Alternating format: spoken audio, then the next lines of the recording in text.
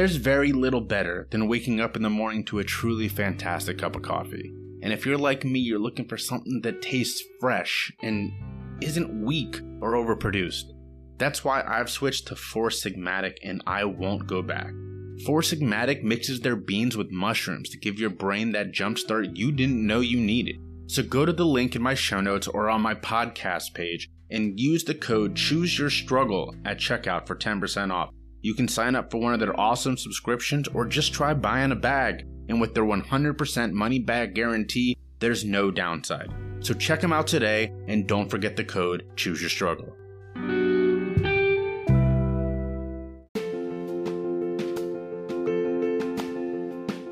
But I'm going to just go ahead and invite Jay Schiffman up to share his story. So let's give it up for Jay. Welcome to the Choose Your Struggle podcast. I am your host, Jay Schiffman. Hello and welcome to episode 36 of the Choose Your Struggle podcast. I am back in my recording booth and it's, I don't love the South. Y'all know how I feel, but it is good to be back in a space that I'm comfortable recording in. That's great. I hope you enjoyed last week's episode, got some good feedback on that. I enjoyed it a lot. Like, I went back and listened, as I always do after a couple days. I'm like, yeah, this is a really good episode. I really enjoy this. Thank you to those who reached out. As always, really appreciate hearing from you. Thank you to those who filled out the podcast survey. I got word that one of you used the discount code on Pair of Thieves. That's awesome. Thank you for that. I really like my sponsors. I wouldn't be talking about them if I don't. I'm very particular about who I choose to be a sponsor. So if you hear me talking about somebody on this podcast, a sponsor, or even just mentioning something, I'm not doing it for the money because the money's not that great. I'm doing it because I actually like that product and it's cool that they pay me. Before we get into today's episode, I wanted to talk about something very briefly. I'm recording this on Wednesday, September 30th. Last night was the first debate. I did not watch the debate. Quite frankly, I just don't see why. We know both are going to just tell a bunch of lies. We know, by this point, you probably know who you're voting for. And from what I read, it turns out it's a good thing I didn't watch. It was just as much of a shit show. One review said, that is 90 minutes we won't ever get back. And if you're not embarrassed to be an American, I don't know what to tell you. I think I made the right choice. Very quickly, I do want to say I was incredibly dismayed to wake up this morning to see posts from people that I like, posts from people that I respect, with some really harmful things about substance misuse, about drug use, a lot of political posturing about these issues. And so very quickly, I want to say that that's incredibly hurtful to me. If you're a friend of mine and you're hearing this, or if you're someone who, I know in real life, or if you're someone who's just very active in the political social media and you've done that, know that those of us in this community see that and it's very hurtful. Was what Trump said about Hunter Biden completely inexcusable? Of course it was. To be fair, that is our country's attitude towards drugs and substance misuse in a nutshell. Like I said, I didn't watch it. I went back to find that because I saw so many people talking about it in hurtful ways.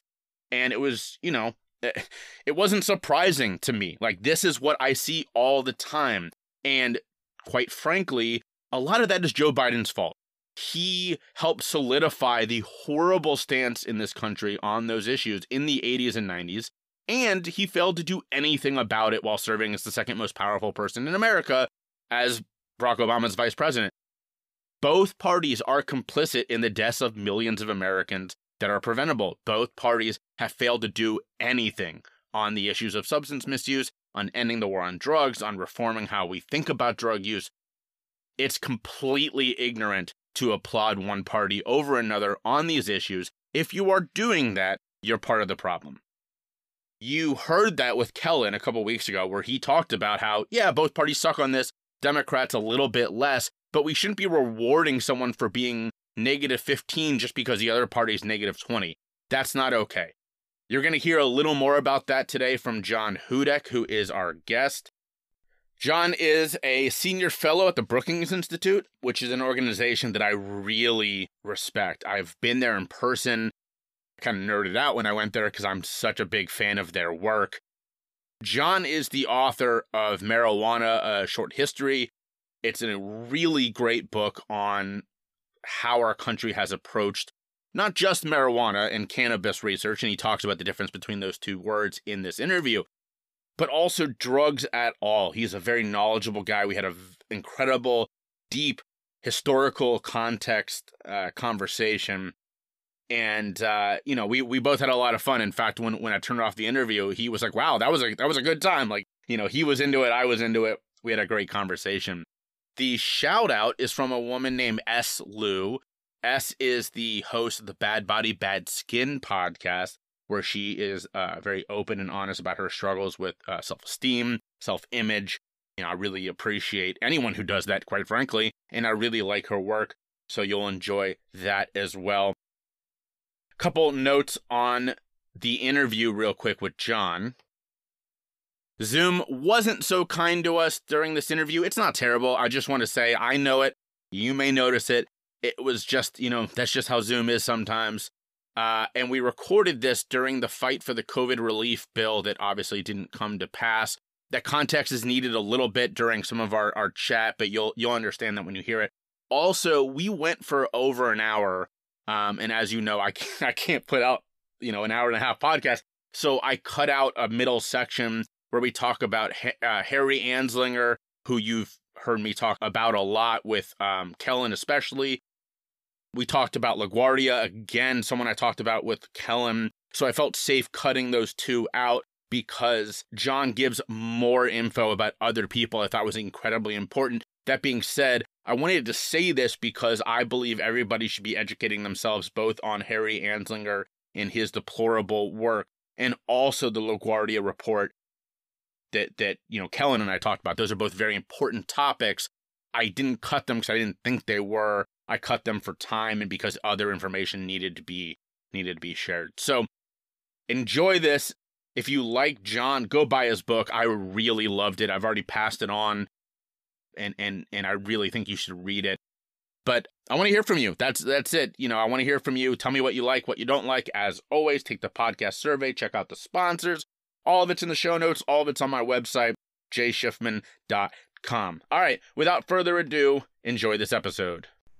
Hey everyone, it's us, and I run the Bad Body, Bad Skin podcast. I help women become more confident in their skin and just basically encourage them to just accept who they really are.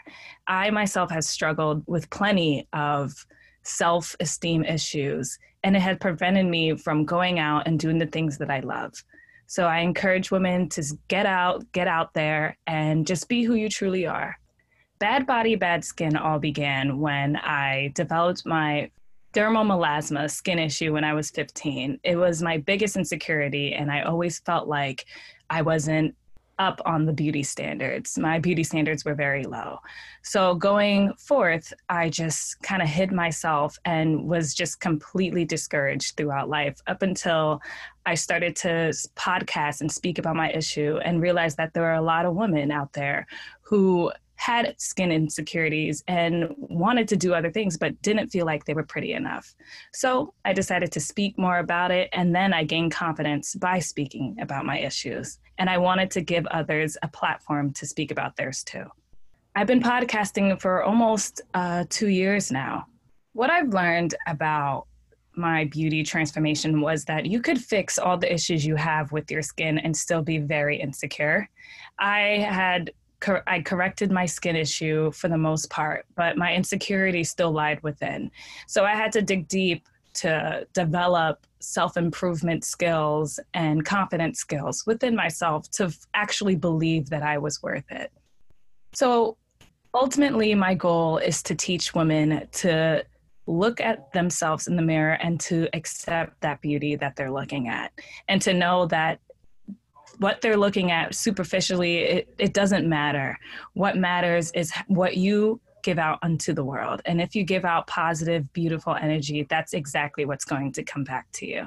So I have a few places that I want people to follow me on. Of course, I want everyone to go ahead and listen to the Bad Body, Bad Skin podcast.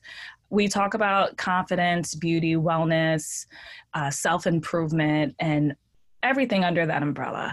You could also follow me on Instagram at Bad Body Bad Skin. And I also have a new thing that I started, which is helping podcasters with motivation, tips, memes, all of that. And you could follow Bad Pod. It's spelled BADDPODD. And that's just a fun thing that I started just for podcasters because we're cool.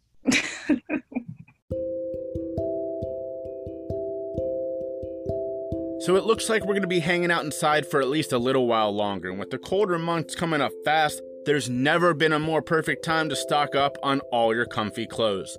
Lucky for you, you listen to the Choose Your Struggle podcast, and I have a sweet deal for you today. Check out my sponsor, Pair of Thieves. They've got everything you need, from shorts to lounge pants to underwear and bras. They even have a line of Disney socks with all your favorite characters on it. But here's the best part. If you use the link in the show notes or on my podcast website and the discount code Rakuten Thieves, don't worry, that's in the show notes too, you'll get 20% off every full price item in your shopping cart. So stock up on all your comfy clothes today and help out the podcast in the process.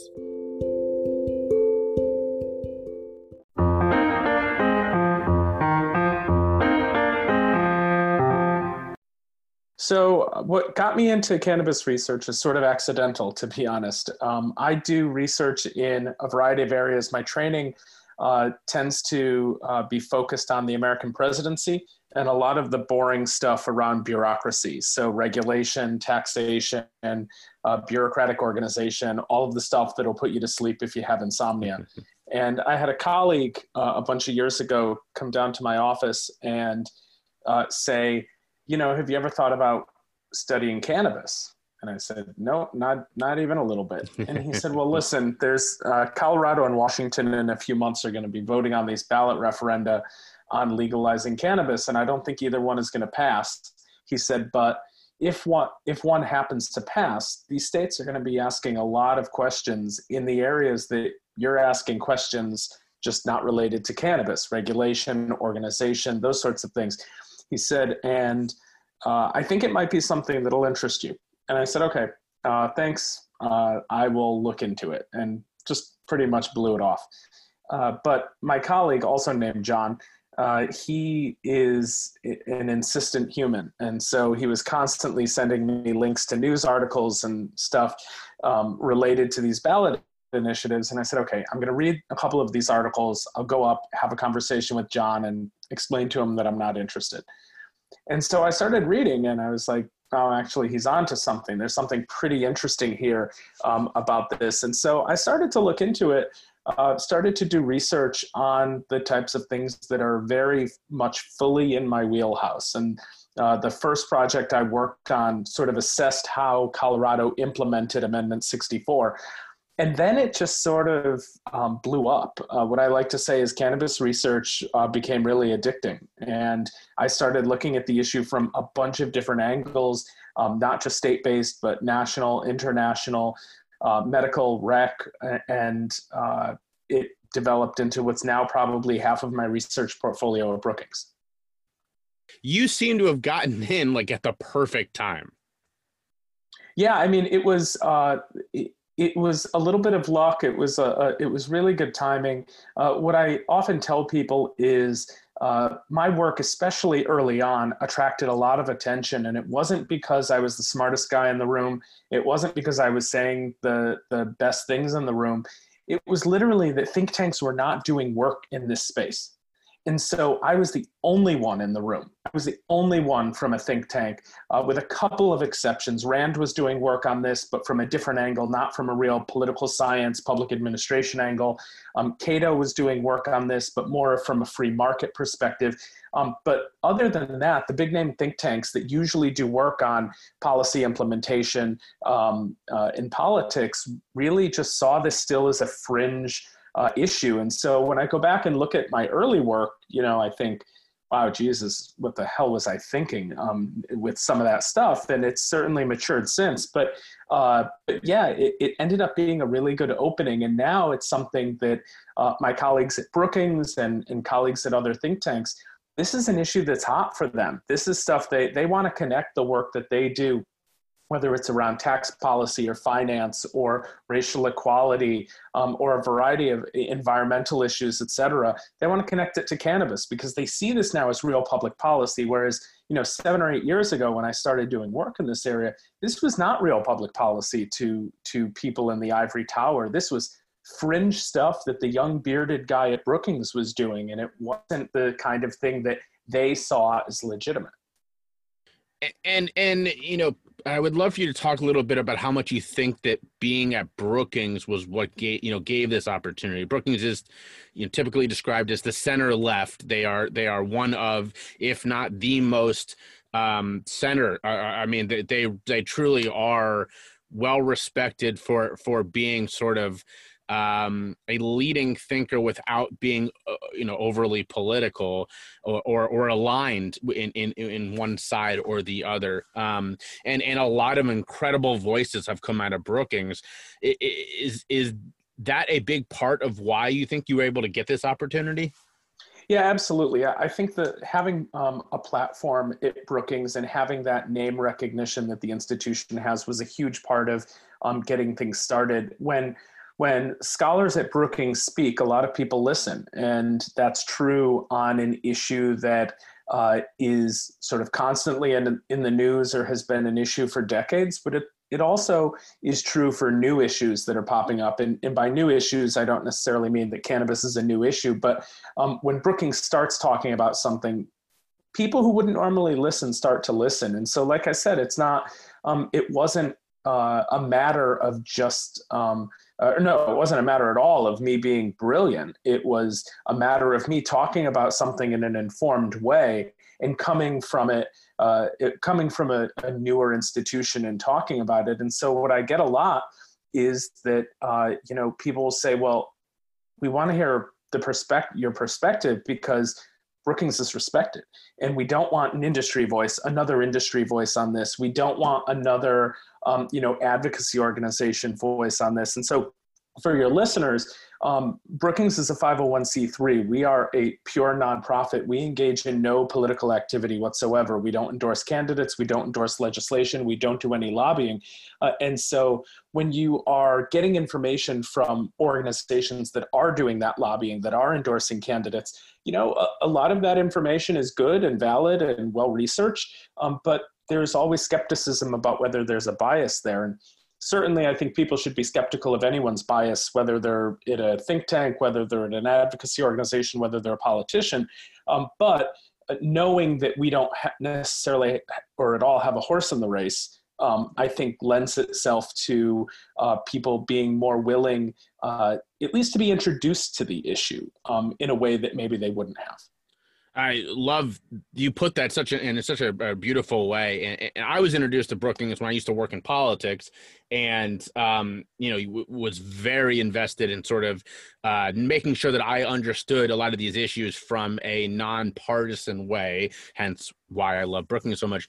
And then once I got out of politics, making sure I was staying up to date, but like you so perfectly said, not reading another lobbyist or another mouthpiece for a candidate or whoever, because at the end of the day, you're not really going to learn a whole lot reading or listening to them. You'll hear what the candidate or the organization or whatever wants you to think, but the true reality needs to come from someone outside who is doing an honest assessment. And I honestly believe that I can't name an organization doing that better than Brookings is.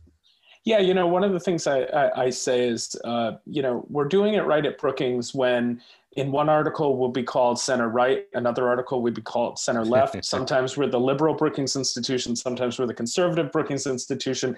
Depending on who's writing on what topic, that description is all over the place. But one of the nice things about cannabis is because it is a bipartisan issue, we have probably as many Republican readers as we have Democratic readers of our cannabis content. And when it comes to, phone calls from Hill offices, phone calls from governor's offices, things like that, sometimes it's a Democrat on the other end of the line. Sometimes it's a Republican. And so that makes it easier to say, listen, we're just putting the information out there. We're not bringing some political bias to it. And I really appreciate that you said this is a bipartisan issue. And I want to say that it's not a bipartisan issue because both sides equally support it in the same ways or don't support it for the same reasons. It seems to be sort of there's a solid section of both parties that support this issue. And then there are groups from both who don't for very different reasons. Yeah, I mean, what we know is that more Democrats than Republicans support full-scale cannabis reform. When it comes to medical cannabis, the parties are really indistinguishable. But yeah, more Democrats support it than Republicans, but it's not, 70% of Democrats and 20% of Republicans. We're talking about 70% of Democrats and about 50 to 55% of Republicans. There aren't many issues in American politics these days that have that kind of support. Usually it is, well, a lot of Democrats like that issue, so we as Republicans can't, or a lot of Republicans like that issue, so we as Democrats can't. This is an area where those lines blur. And when you look at the people who are working together, sometimes because of the same reasons, sometimes, as you said, for very different reasons, there isn't much in the United States Senate that Cory Booker and Rand Paul agree on. There isn't much that Kamala Harris and Matt Gaetz agree on. But this is one of those issues, and they come at it for different reasons. Sometimes in Rand Paul and Cory Booker's case, they actually come at it for the same reasons, a criminal justice issue, among other things. And it's in some ways a breath of fresh air to be dealing with this issue in American politics, because while there are ardent opponents of cannabis legalization, they are not the types of voices that we see in other areas of politics. It's a small minority of people who are hyper vocal, but for the most part, the people who disagree with cannabis reform are not out there saying like, this is going to ruin America, this is the end of society. It's people who are like, yeah, I don't like it. And that's pretty much it. And so, like I said, it's nice to be working in that space. I mean, I do research on presidential power. I do research on immigration policy. These are things that are extraordinarily heated, and I'm not afforded that same sort of zone of bipartisanship on those issues. And so, yeah, for I think American politics, and certainly for me, it makes it it's a room with much cooler heads. I think it's so interesting because we're recording this and what we're talking about is sort of generalities when it comes to this topic. But recently, and I mean literally the last couple of weeks, it's been different. And then that is because one side has used this for whatever reason as a reason not to support just one particular legislation. And yet it's become more of a hot button issue in the current climate that it hasn't been up until literally a couple of weeks ago. Yeah, I think that's right.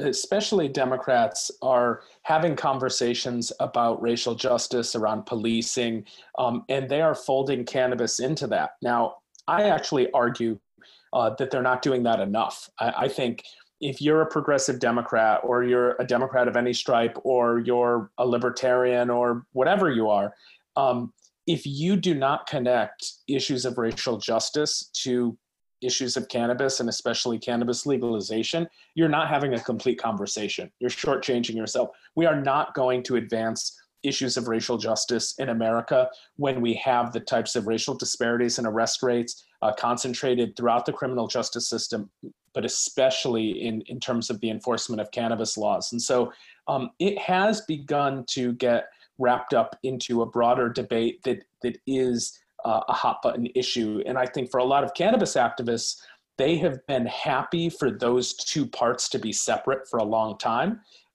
And understandably so. You want to get your wins, you want to make sure that you keep the political peace.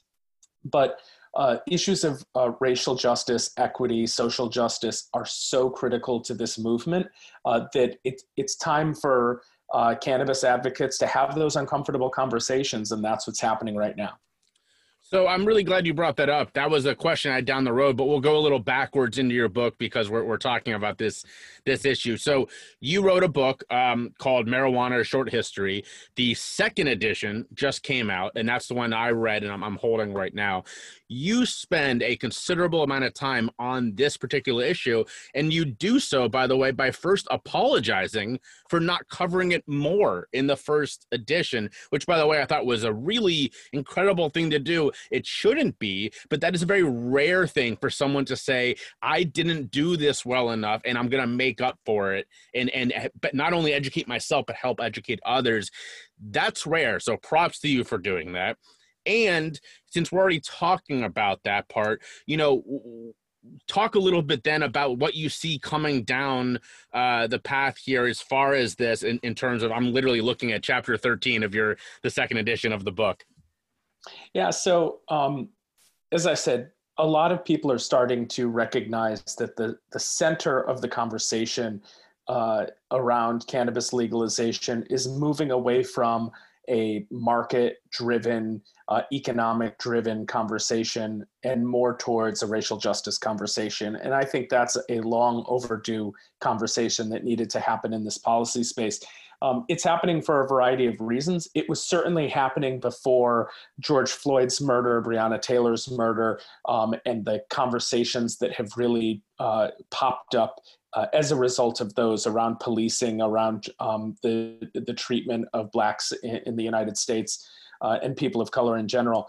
Those conversations were already happening in the cannabis space in a way that they weren't when Colorado and Washington were legalizing. And so that's exciting and it's necessary, but it also means that it is in some ways a new frontier for the broader part of this policy space. I mean, there have definitely been people talking about this for a while, but people are learning, they're starting to understand this issue.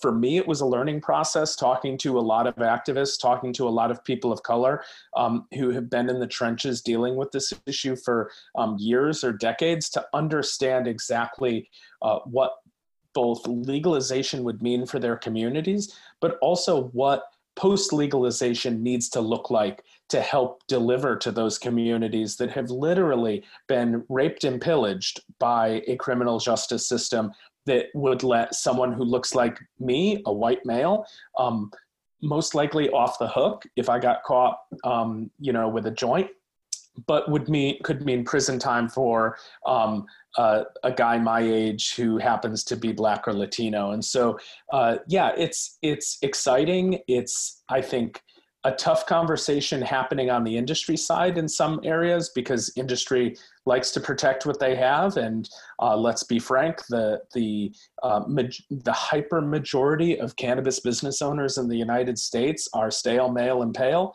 And changes to that are threats to that white dominance within the industry. And so these are hard conversations to be had in states that have already legalized, and they're just as hard conversations to have in the states that are looking to legalize.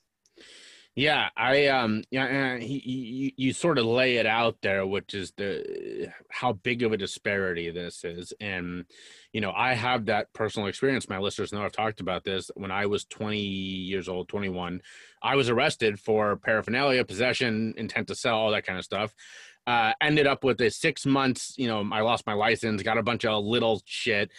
And then it was expunged because I'm a guy who comes from means, I'm white, and I was able to get a lawyer and everything was fine. And yet, the same person who is Black or brown, that doesn't happen to them. And yet now it's much easier for me to own a marijuana business in 2020 than somebody who is Black or brown. This is not an equal conversation whatsoever. No, exactly. And, the other side of it is not just business opportunities that exist. That is a huge part of this, for sure. People who got arrested for a joint and then in some systems just are ineligible to be business license holders. But also, when you think about what has happened within the communities that are hit hardest, Black and brown communities in America, it's not just about a cannabis arrest. It's what is being done to that community in terms of lost educational opportunities, lost jobs, lost economic opportunities. For a long time, the inability to get student loans.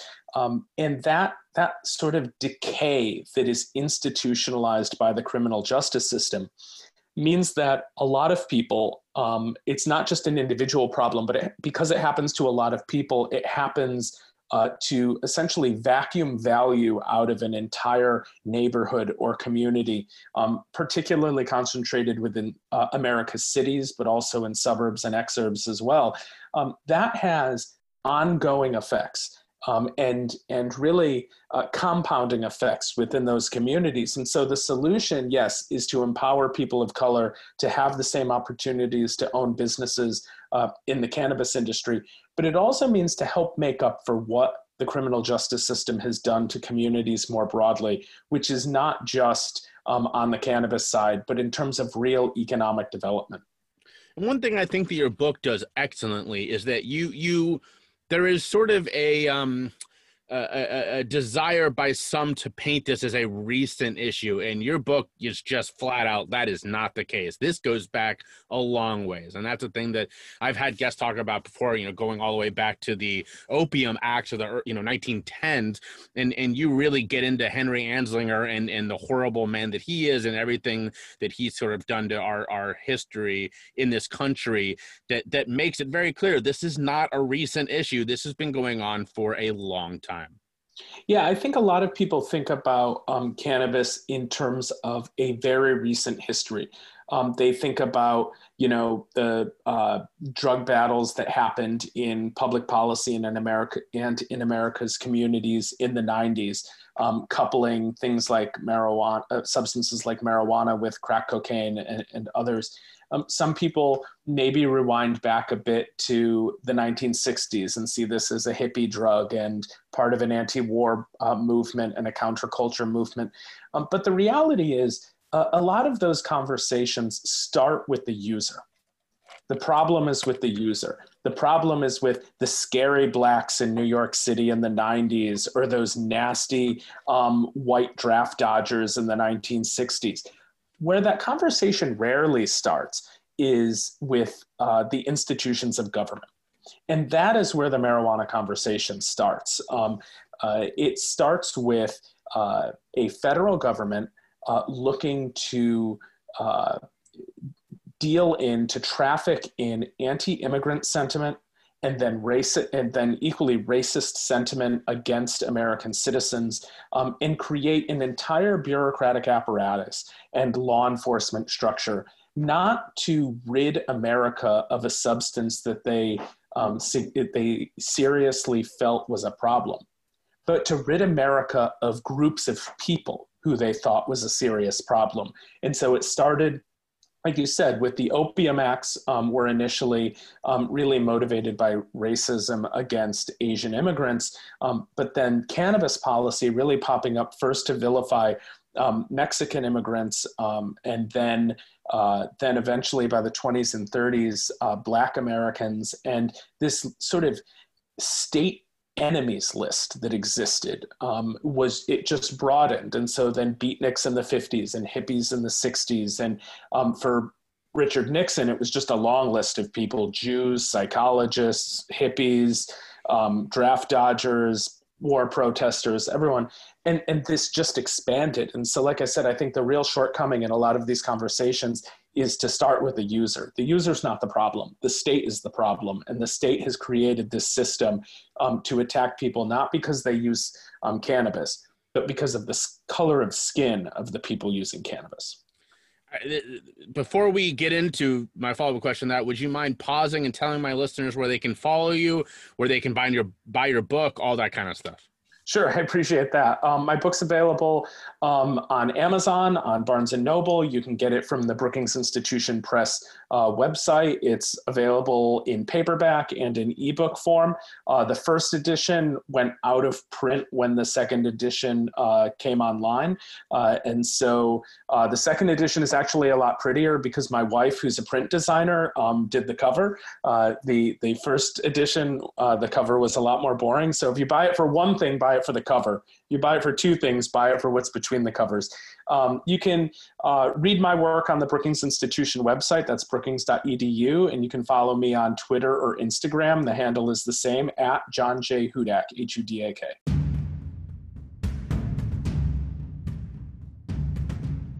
Are you ready to take your hemp experience to a whole new level? Because if so, I want to tell you about my sponsor, Mountain Made. Their puff line of smokable flower is unreal. They meticulously source each strain from select partner farms to ensure only the highest quality product in the marketplace. When it comes to the entourage effect, nothing tops strain-specific flower. It delivers the full range of all the amazing effects of CBD. I can tell you because I use it myself. With 0.7 grams of premium full flower inside of each pre-roll, you'll be ready to maximize your personal summit whenever you smoke. So check out Mountain Made today and grab a puff. They're federally compliant with less than 0.3% THC, which means they ship nationwide. All right, I'm going to grab a puff and let's get back to the episode.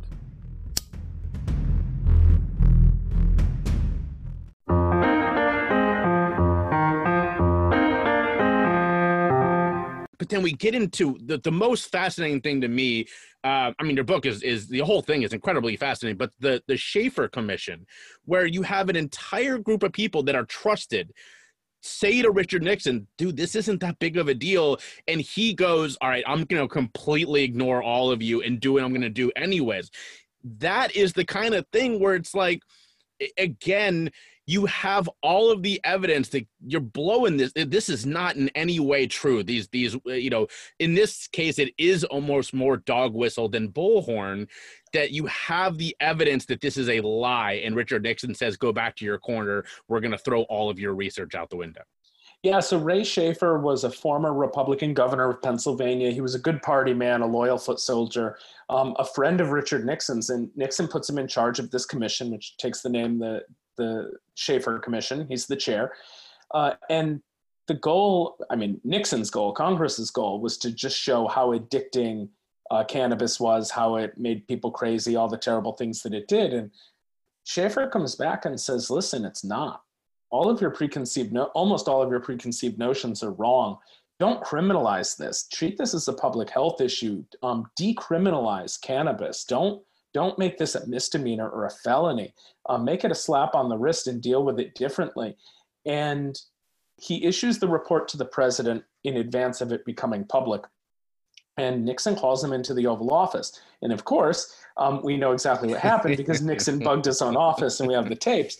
And Nixon just tears into Schaefer, and Schaefer stands strong and essentially says, Mr. President, the report stands. I'm not revising it. We're not getting rid of it.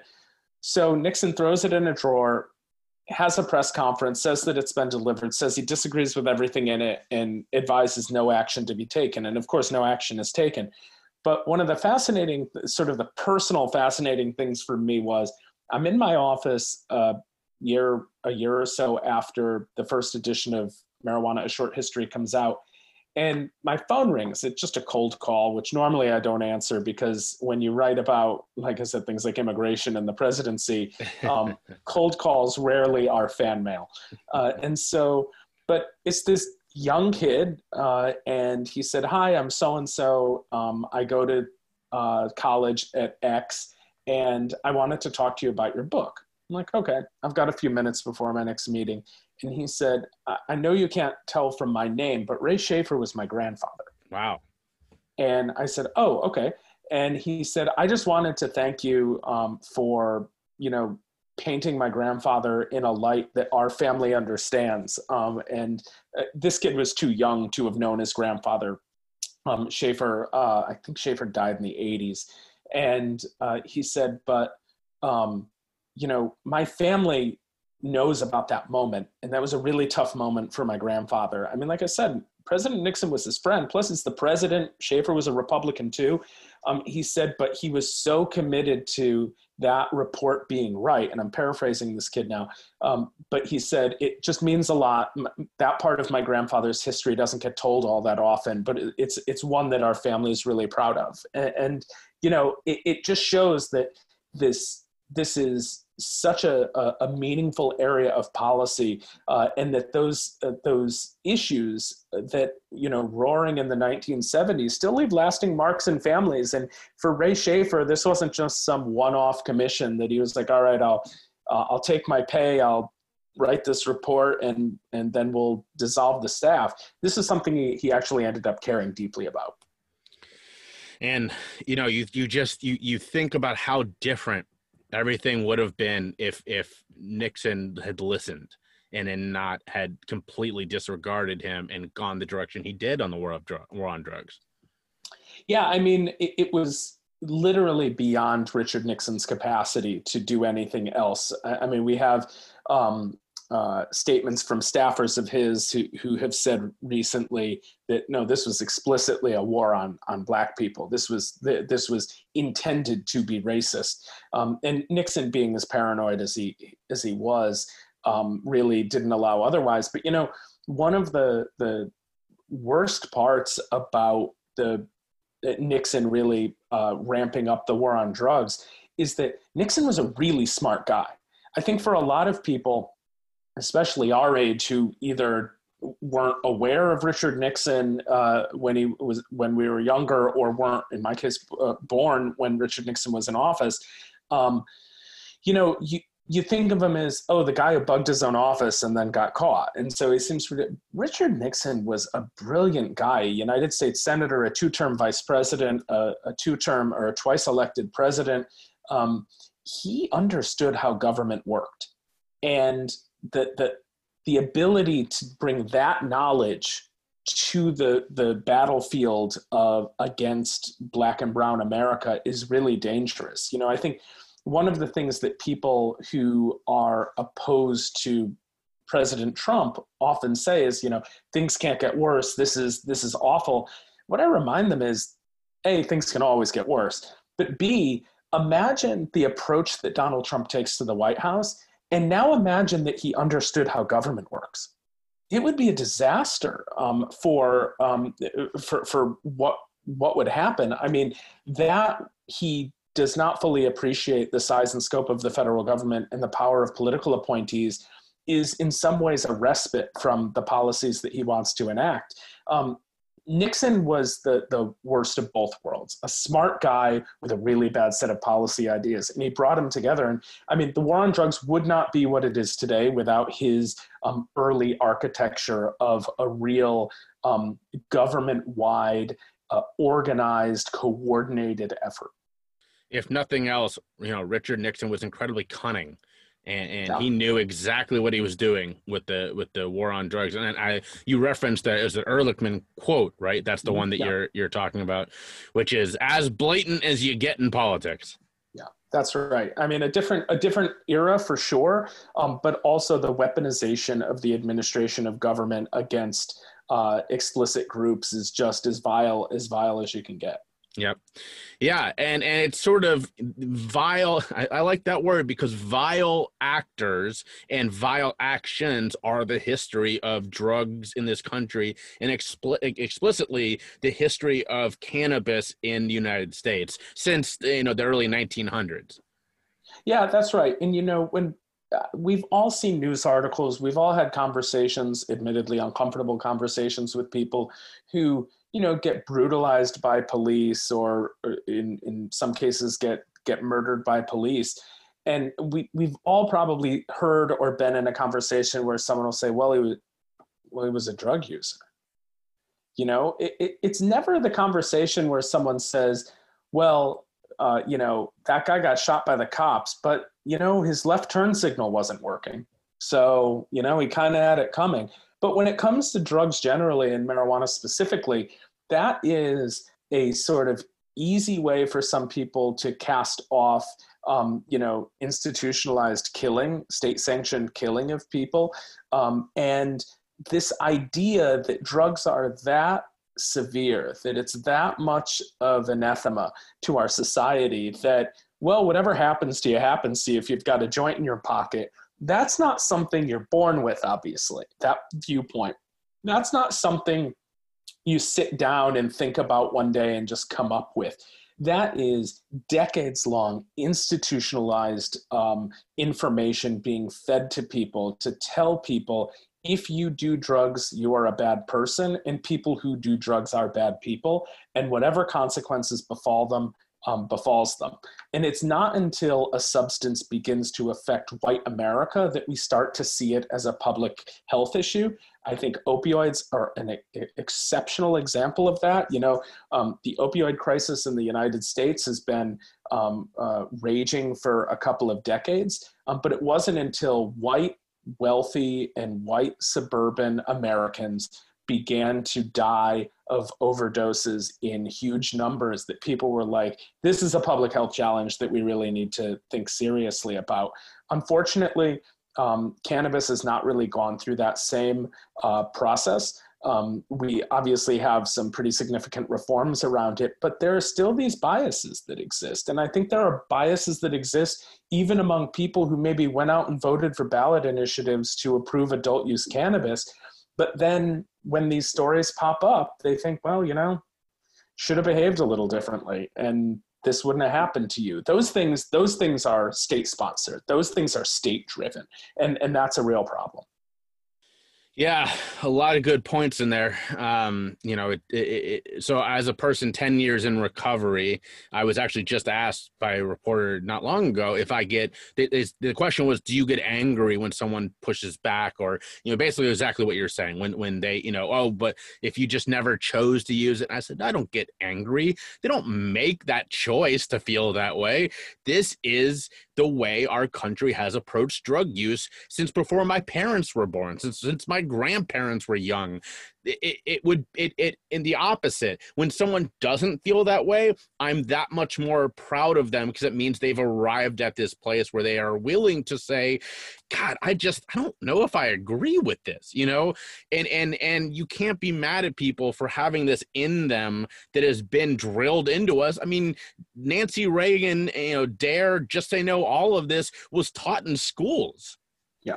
Yeah, and breaking that down, I mean, your end the stigma hashtag is this in a nutshell, right? You have people who, even if they've shed a lot of it, haven't shed all of it. So, I have a friend who is older than me, and this person has pretty progressive views on cannabis, is an occasional cannabis user.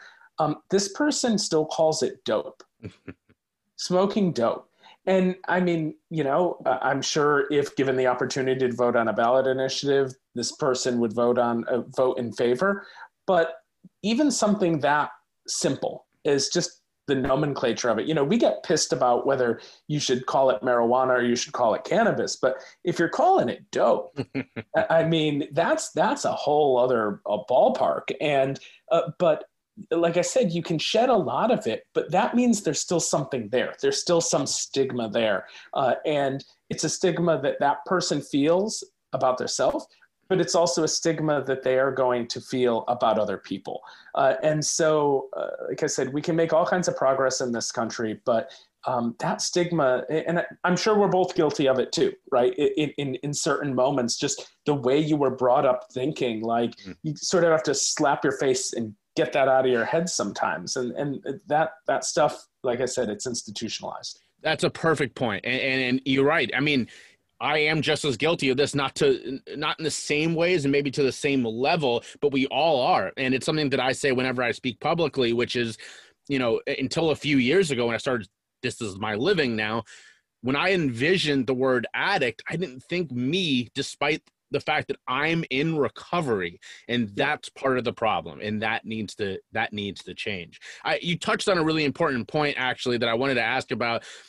Being a person who has been around drugs for now a couple decades, I've heard the sort of explanation why you shouldn't call it marijuana or whatever. You lay this out beautifully in your book, why you chose to do so. Would you mind explaining that to my listeners?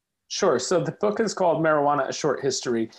As your listeners can tell from this conversation, I tend to use the word cannabis when I talk about it.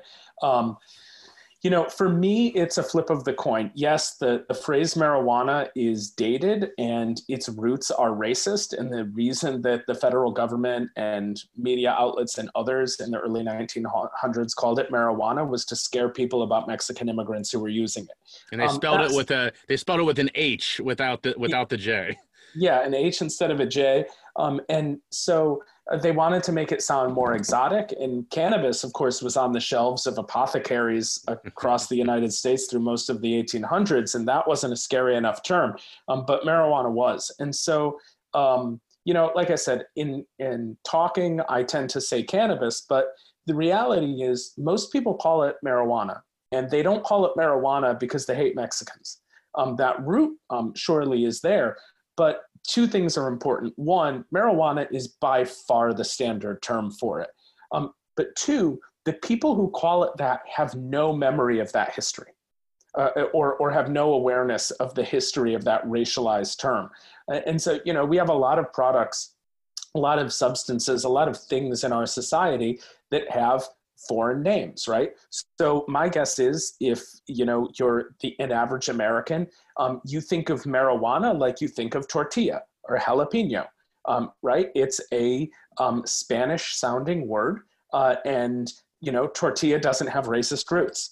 And so you can call it that and be completely unaware of those roots, but it's the general term. And so, I respect people who use either term because people, like I said, even people who oppose cannabis reform, they're not calling it marijuana to hate on Mexican immigrants. I'm sure some of them might hate Mexican immigrants anyways.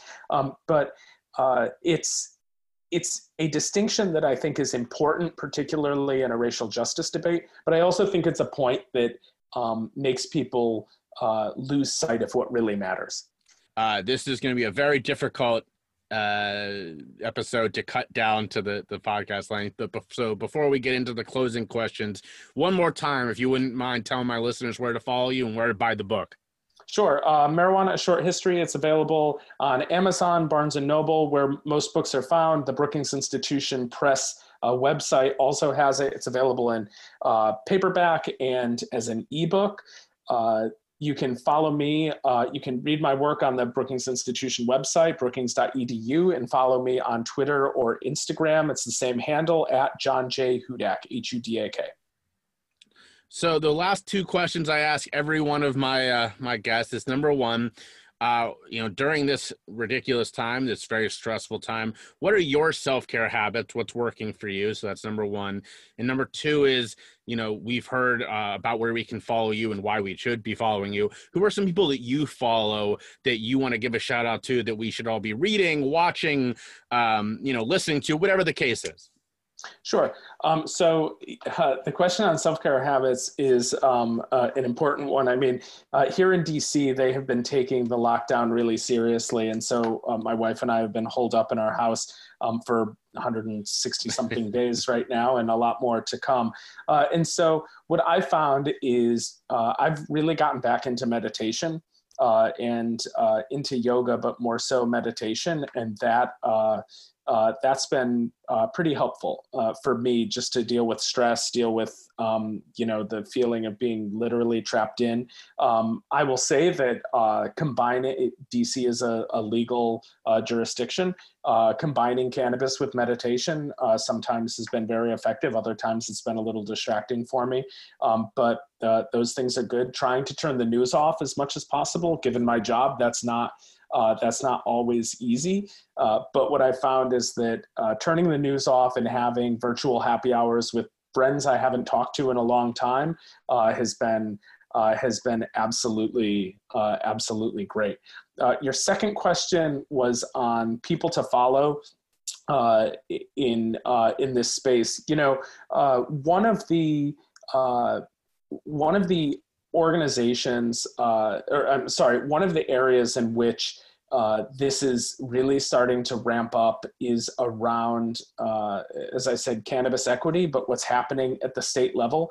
And so I've been looking at some people who have been working on minority issues in and out of government. And so Shailene Title from Massachusetts, she's been the most vocal individual on the Massachusetts Cannabis Commission to talk about that state getting it right. And she has a presence on social media, but looking at places like the Boston Globe and stuff like that, to me, she is a person and the type of person that every legal state needs one of, the person constantly sounding the alarm and holding elected officials accountable to the promises that they've made. And I think if every state had someone like Shailene, she would be, those states would be in a much better position as a result of it. Well, thank you so much for being here. You sort of reminded me there at the end that we didn't even get into how states are actually, proceeding. I mean, there's so much in this space to talk about, but I guess that means that my listeners are going to have to go buy your book. I like that. As many of them as possible, I encourage it. Have you ever thought about starting your own podcast and then thought, man, I don't even know where to begin? Well, I have the perfect answer for you. It's Anchor. They have all the tools you need to get started right away, all in one spot. You can do it from your phone or your computer. They'll even distribute for you, so you don't have to go looking for places to get your podcast out. But the best part is it's all free. That's right. You can sign up today without any hassle at all. You can even start making money right from the beginning. It's everything you need in a podcast in one place. So check it out today. Go to anchor.fm or download the free Anchor app to get started. All right, we've come to the end of another episode. Thank you for tuning in. I hope you learned something from John. Look, I've said this now multiple times, but please go buy his book. He's such a knowledgeable guy. Brookings is doing such incredible work. And the book is really good, too. It's not just interesting. It's also a really good read. That's something I really love about Brookings, is that a lot of their work is both fun to read and interesting. I said this last episode, I'll say it again today. I'm finishing Know Your Price, which is by Andre Perry, another Brookings, just incredible guy. All of their books are wonderful. Go check it out. And I hope you are inspired by S. She's great, and her work is so important. We're going to do the card first, and today, once again, reading it will be my father, Steve Schiffman, and here it is. This is from the Reasons Why You Matter card set. Nothing is impossible. The word itself says, I'm possible. Audrey Hepburn. Thank you for that, Dad. That was great. It was a lot of fun recording him and my mom doing these. We've got 4 more, I think, something like that. And it was a lot of fun. It's so important right now to take a moment for yourself. I was recording a shout out that'll drop later in the fall, just yesterday, and I asked the young woman who I've known for a long time how her relationship was going during COVID, and she said, we haven't killed each other, we're not at each other's throats, and so for that we're pretty thankful. And it really, she was right. Like, it made me realize that the sort of the bar for having a good relationship during COVID has really dropped, because we're with this person 24/7. My wife and I the other day were just trying to figure out the last time we spent a night apart, and the answer was January. This is being recorded in September, the end of September, almost October. So taking a moment for yourself is so important right now, because we're constantly around our significant others, our kids if we have them, our pets. So that is your good egg for today. Whether it's reading, whether it's taking a bath, whether it's taking a moment for some self-love, whether it's just going for a walk, take a moment for yourself. Do something to make yourself smile. You know, it doesn't have to be spending money. It doesn't have to be doing anything extravagant. Just do something to make yourself smile. Hopefully you find a moment during this podcast to do that. I would love to know if there was something that made you smile during the podcast. That would make me smile. If you need a laugh, go check out the interview I did a couple weeks ago with my buddy Spark Tabor of Cookies for Breakfast, where we talked about middle school dances. That is very funny, and I've actually heard from a couple people who are fans of this show who finally went and listened to Cookies for Breakfast and said that they loved that interview, so go check that out. But do something for yourself. And at the end of the day, show your empathy, be vulnerable, spread your love, and choose your struggle. Y'all know him as the superstar stand-up and blockbuster actor, but did you know that Kevin Hart is also a New York Times best-selling author? And he's back with his second book, The Decision, Overcoming Today's BS for Tomorrow's Success. And you can get it today on Audible. Just for signing up, they're going to give you 2 free audiobooks and a select free Audible original to get started. So go to the link in my show notes and sign up for Audible today.